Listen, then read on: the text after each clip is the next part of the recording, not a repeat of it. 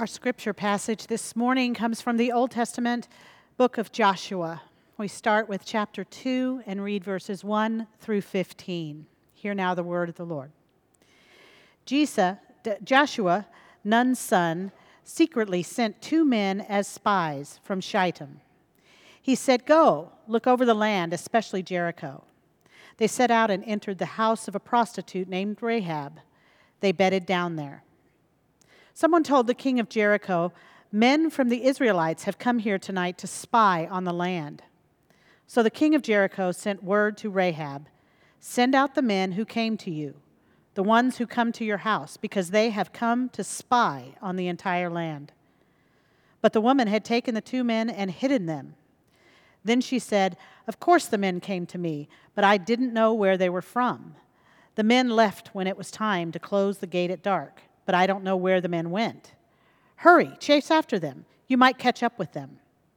But she had taken them up to the roof and hidden them under the flax stalks that she had laid out on the roof. The men from Jericho chased after them in the direction of the Jordan up to the fords. As soon as those chasing him went out, the gate was shut behind them. Before the spies bedded down, Rahab went up to them on the roof. She said to the men, "I know that the Lord has given you the land. Terror over you has overwhelmed us. The entire population of the land has melted down in fear because of you. We have heard how the Lord dried up the water of the Red Sea in front of you when you left Egypt. We've also heard what you did to Sihon and Og, the 2 kings of the Amorites on the other side of the Jordan. You utterly wiped them out. We heard this, and our hearts turned to water. Because of you, people can no longer work up their courage. This is because the Lord your God is God in heaven above and on earth below. Now I have been loyal to you, so I pledge faith. So I pledge to me by the Lord that you in turn will deal loyally with my family. Give me a sign of good faith.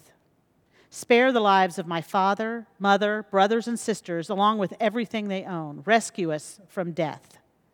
The men said to her, "We swear by our own lives to secure yours. If you don't reveal our mission, we will deal loyally and faithfully with you when the Lord gives us the land." So she lowered the spies on a rope through the window. Her house was on the outer side of the city wall, and she lived inside the wall. For the word of God in Scripture, for the word of God within us, for the word of God among us, thanks be to God. Amen. 54%. 54%. At its best, data can be revealing in a way that it shows us what our guts kind of can intuit on their own, the things that we think we know, but it's helpful to see in black and white facts and figures with our own eyes. Data can be revealing in that way. 54%. That is the amount my screen time increased this past week, according to an iPhone alert I got this morning. Was I alone in that increase? What a nice, tidy little number. 54% quantifies my personal obsession and anxiety that I'm afraid to admit before you today over this past week, an obsession and anxiety that I believe gripped much of our nation this week. You don't need me to tell you about the complicated and complex emotions that you no doubt felt these past 7 days. You don't need me to tell you this week felt like a year. Did you know last weekend was Halloween? You don't need me to tell you that this year continues to feel like a lifetime. 54%. But again, data can also be revealing in a different way. Sometimes it shows us those things that maybe we wanted to try our best to ignore. Maybe we wanted to believe they weren't true, but then they're in black and white facts and figures right in front of our faces. We can no longer deny or ignore that which is right in front of us. A couple of numbers stuck out to me this week. The first was this one, 74,488,666. It's the number of votes that were cast as last I checked yesterday in preparation for this sermon, the number of votes that have been cast for President-elect Joe Biden, the most number of votes ever cast for any U.S. candidate for president in any U.S. election in our nation's history. Here's a second number that jumped out to me. 70,337,285. It's the number of votes that, last I checked yesterday, had been cast for President Donald Trump. The second most number of votes ever cast for any U.S. candidate for president in any election in our nation's history. What do these two numbers reveal to us this week? 74 million, 70 million. What do they reveal to us? Well, first, it reveals to me that we care deeply about our future. It's the highest voter turnout we have seen in any modern election. We care deeply about our future. There's a reason people go to the polls even when there's a global pandemic. There's a reason people figure out how to mail in vote if they've never done that before. There's a reason people show up to vote at all in any form or fashion. It's because they care about the future. We're a people who deeply care about our future. But these numbers also reveal that we deeply disagree when we begin to ask ourselves the questions of where do we want to go? And what kind of vision and values and policy do we want to guide us? We deeply disagree. But lastly, I would also add, these numbers to me reveal the presence of fear, perhaps an overwhelming fear for many. Because I know one of the reasons that people get motivated to go to the polls is not so much that they want to cast a vote for a candidate they love, but more they're going to cast a vote for a candidate they fear the least. I know that was a motivator for many this year. Data can be revealing. I was grateful for the president-elect's words last night in his speech when he said, "It is now time for us to come together and to begin to heal our soul as a nation." I hope that those words resonated for you wherever you sit. I hope that you can agree that now is a time for healing. And I hope that you would also agree, as the people that profess to be the body of Christ here on earth, I hope that as the church, we could be the ones that could help lead that effort. I hope we see that as part of our calling to be healers, not just in our nation, but in our larger world as well. I hope we hear that call and know that is our work to do. But can I be honest? When I look at the data, when I look at those numbers in black and white, facts and figures right before my eye, when I look and they reveal to me what I maybe didn't want to acknowledge, but now I know to be true, the level of division, the work that we have to do, I can feel just a tinge of hopelessness. Do you? Even as I breathe a sigh of relief or perhaps hang my head in fear, I feel a little tinge of hopelessness. So what do I do? What do we do when people are overcome by fear? And when walls are well built and well fortified, seemingly indestructible? And when the stakes are high and hope is low, who does God call us to be? Especially if we feel called to be healers. How does God call us to be? Today we're going to continue in our series on good trouble, borrowing from the words of the late, great John Lewis, who reminds us that we are supposed to get in good trouble, and not just trouble for the sake of trouble, but good trouble for the sake of our faith. Led by the Spirit of God to be risk takers, rule breakers, and good trouble makers in the world around us. And today we turn our attention to a saint who's going to guide us, I believe, in this moment well, and her name is Rahab. I'd like to share her story with you today. Rahab's story is not one that we hear very often. There's this thing called the lectionary in the church. A lot of denominations will follow it. It's a 3-year cycle of scripture readings from the Old and New Testaments, and it's designed to help us get a breadth and depth of scripture on a 3-year period if we show up to church every Sunday. But here's the problem. Rahab's story is nowhere to be found in the lectionary. If we as a church were to follow the lectionary every single Sunday, we would never hear her story preached from a pulpit.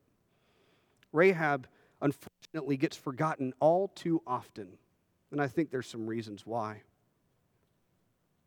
Here's what we need to know as we step into the story today. It comes to us in the book of Joshua. If you don't know anything about the book of Joshua, that's okay. Here's the short version. Before Joshua, there's this guy named Moses. And even if you don't know anything about Moses' story, maybe you've seen Charlton Heston or the Prince of Egypt if you're younger. But Moses is the one that God calls and leads the Israelites out of Egypt, out of slavery. Liberation is their story. And Moses leads the people into the wilderness. And then Moses gets really old and realizes it's not going to be him that leads them into the promised land, this place that was promised to them by God. And so Moses appoints a successor, this man named Joshua. And Joshua's job is going to be leading the Israelites from the wilderness into the promised land. But there's only one problem, and it's a big problem. There are these city-states like Jericho with big fortified walls. Last week we talked about kings with little k. Well, they got kings with little k's in these places as well, and they are standing between God's people and the promised land. So Joshua's going to have to figure out how to get past Jericho, this opposition, this place that feels so overwhelming and so impossible. And who is going to be the secret to Joshua's success? Her name is Rahab. The scripture says this: Joshua was Nun's son, and he secretly sent 2 men as spies from Shittim. Now, I love that it says that he secretly sent spies. I just want to stop and say this is a great example of when you need a good editor. How else do you send spies, Joshua? I love the idea of Joshua announcing, hey, we got some spies coming, look out. Just sometimes you need someone to take those redundant words out. He secretly sent 2 spies. And he said to them, it says, very secretly, of course, go look over the land, especially Jericho. And so they set out, these spies set out, and they entered a house of a prostitute named Rahab, and they bedded down there, it says.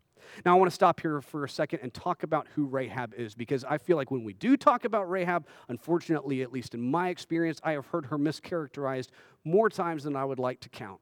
And so let's set the record straight. First of all, some people, I think, feel awkward about preaching or teaching on a scripture involving a leader who also happens to be a prostitute. And so they'll try to, in some weird way, save her from that reality and say, you know what, that word for prostitute in the Hebrew language, it actually could also mean innkeeper if you parse it out the right way. And here's the problem with that, is there is nothing in this scripture that makes it sound like she's an innkeeper. In fact, the scripture tries to make pretty abundantly clear that she's someone who is not living the best of lives. Doesn't say there's anybody else staying in her home. She doesn't have a husband or a family. There's no sign that she has any sense of personal wealth. I don't know that we're supposed to treat Rahab as an innkeeper. In fact, I think we try to remove the word prostitute from her story because it makes us uncomfortable and we're not sure how we feel about it. But then I also see Rahab mischaracterized in a different way. And that's when people try to paint her as some lustful harlot who's chosen this life out of sin. This is maybe the worst thing we could do to Rahab's story. Let's be honest with each other. There are very, very, very, very, very, very few women, whether they lived 4,000 years ago or live today, who choose this life. Almost always, this life is chosen for them out of necessity, specifically out of financial indebtedness. That was Rahab's story, most likely. Her family was so indebted, so financially destitute, that she had 2 options in those days. One was to be sold as a slave, to go live God knows where, to work for God knows who, to do God knows what. Never see her family again, no hope of a future. Her second option was to live this life. And in response, we remove her name from the lectionary and we paint her as a lusty harlot. Come on, people of God. We can do better than that. I say all this, and if it's a little uncomfortable, good. I say all this to say this. Rahab's story is important for us to remember. First and foremost, who she is important to remember because Rahab's story was the Israelite story. She was not a lusty harlot who was giving into sin. She was someone who was bound up in chains of financial indebtedness, who was in need of liberation, just like the Hebrew people were in Egypt. And we're about to find out just how similar her story was. People of God, let me say this. We are people of liberation, not condemnation. If we are going to be about a healing work in this country, if we're going to be about a healing work in this world, if we believe we have anything to offer to the world around us, we had better be a people who seek to liberate, a people of liberation, not of condemnation.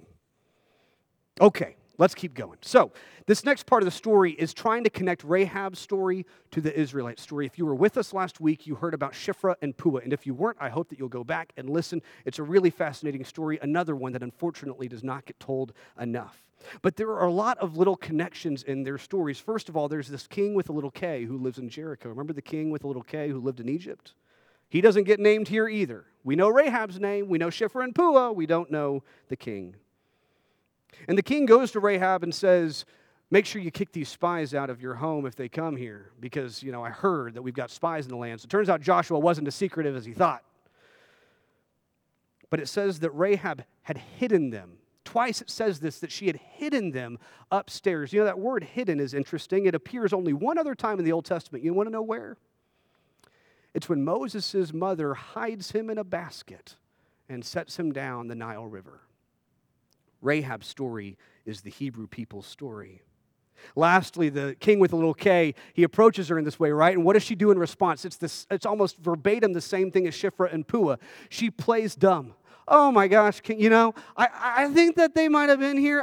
Goodness, who can keep track anymore these days, right? But I think they went that way. Go quick, chase them down. And then it's kind of a comedy scene as the guards go running off into the hills for no one. Right? If you were listening to this story 4,000 years ago, you'd be rolling on the floor laughing. It's hilarious. But it's also important to remember how little this king with a little K thinks about Rahab, that surely this woman could never get the better of me, and she uses that to her advantage.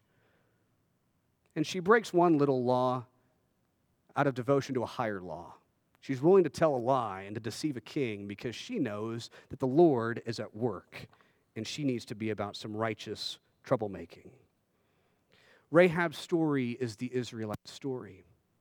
The author is clearly connecting the two.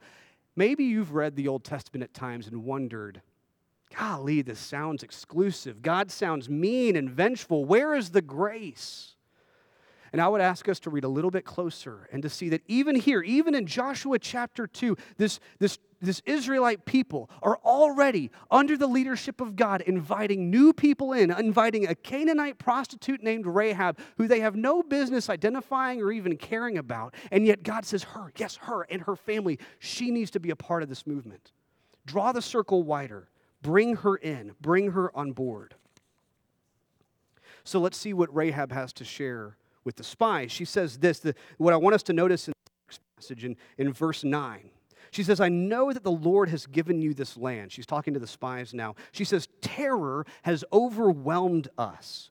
The entire population of the land has melted down in fear. Do we know what a land that's melted down in fear feels like? Then she says the word heard 3 times. We have heard about what happened at the Reed Sea. We have heard about what happened in those other kingdoms. We have heard all of this, and our hearts, she also hears Jericho's hearts turn to water. Rahab is incredibly tuned in to the fears of Jericho. That's why she is the perfect person for these spies to have found. She is a very, very good listener. She doesn't just listen for what the Israelites are doing outside of the walls. She listens inside the walls as well. She listens within the walls of Jericho and hears the fear that has overwhelmed them. She is a good listener. My friends, I believe listening is a spiritual practice and a sacred work. And I was thinking about that this week when I read about Dr. Alan Schwartz. He's got a really long title. Do you want to hear it? He is the Associate Professor, the Director of Research for the Department of Medical Education at the University of Illinois at Chicago. That's when you know you've made it, when you got a really long, impressive title like that. Here's what he basically does. He teaches med students, and he experiments on them too. What he did is he took a class of med students and he divided them into 2 groups. And he said, in this group, I'm going to put them through a workshop on being sensitized listeners. I'm going to teach them how to listen closely to their patients and to allow what their patients are telling them to inform the treatment they then recommend. And then on this group, we're not going to do any of that training. We're not going to teach them how to be good listeners, and we're going to see what happens. What do you think happened? the group that had been taught how to listen and listen well to their patients. They were far superior med students. Across the board in every category, they were tremendously better as a result. Have you ever been to a doctor who didn't want to listen to you? Have you ever had someone step into your life in a position of healing, but they didn't want to hear what you had to say? How frustrating is that? Do you feel like you're in good hands? If we hope to be healers in this place, in this time, in this season, if we hope to reach out and approach people in a position of healing, we had better learn how to listen too. If we hope to address the divides and the fears that are plaguing and overwhelming and turning our hearts to water right now, we had better be ready to listen and listen well. And not listen so that we can retort, not listen so we can explain why the patient is wrong, not listen so that we can laugh at them or mock them, but listen so that it could inform the healing approach that we then take. My friends, the best healers are good listeners. We need to practice the sacred work of listening and listening well if we hope to offer anything good and anything healing to this nation around us. So the story concludes in this chapter 2 passage that we heard this morning, and basically Rahab says to the spies, okay, now that I'm helping you guys, my neck's on the line, so when you come and conquer this city, Rahab knows what happens to cities that get conquered. She knows that when you conquer a city, you level it. In this day and age, it's not like today. We can't judge Old Testament texts by modern UN foreign policy standards. In those days, when you conquered someone, you leveled it, and you destroyed everything, and nothing was left. And Rahab says, please don't let that happen to me and my family. My neck's on the line for you.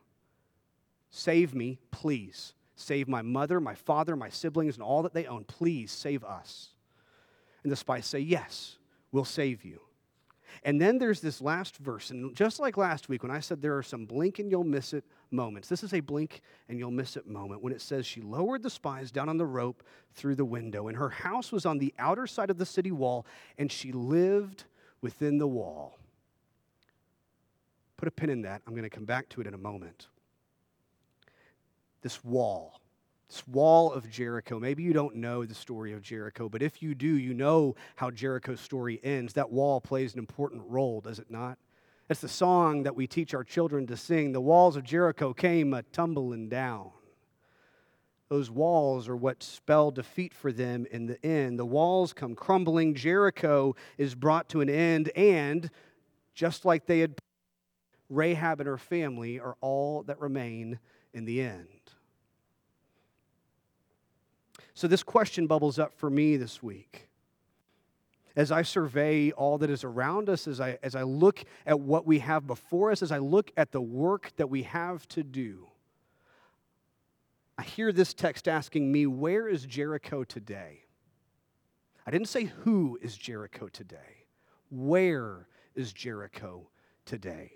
I don't believe our job is to end a people, but instead to look for those places where fear is rampant and fortified walls are in place. Where are the places that fear and fortified walls stand in the way between God's ever-growing family and a promised land vision destination? I think about the Jericho of racial justice, where fears of knees on necks and riots in streets mean that fortified walls are firmly in place.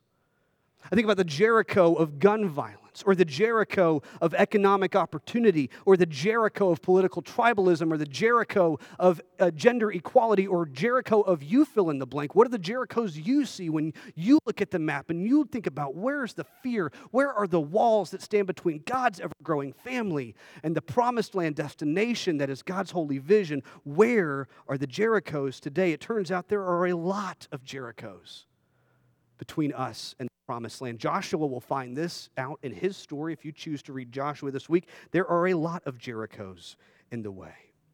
But notice where Rahab made her home. Rahab lived within the wall. And what does the wall ultimately do?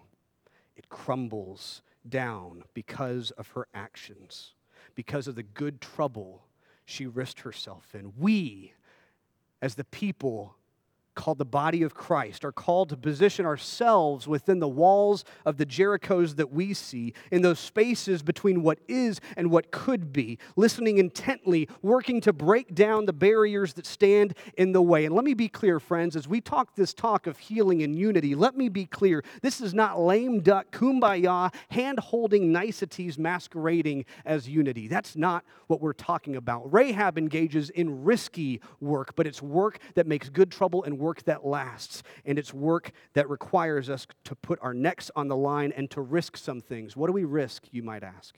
By living in the walls. What do we risk by hoping to crumble the walls of the Jerichos before us?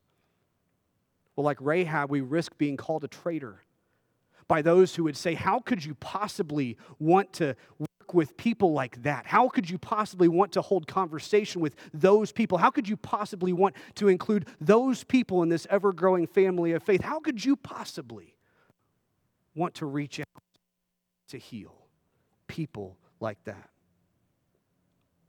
You also risk the pain and the frustration that comes from long, arduous, incremental work. My friends, there have been people at work bringing walls of Jericho down for generations upon generations, and there are still so many Jerichos still standing today. We will not reach the promised land. Our children, our grandchildren may not reach the promised land. We do this work. We are willing to risk some personal pain and frustration along the way because we hope upon hope that one day our children's child could maybe see a horizon promise of a promised land that's just over the edge.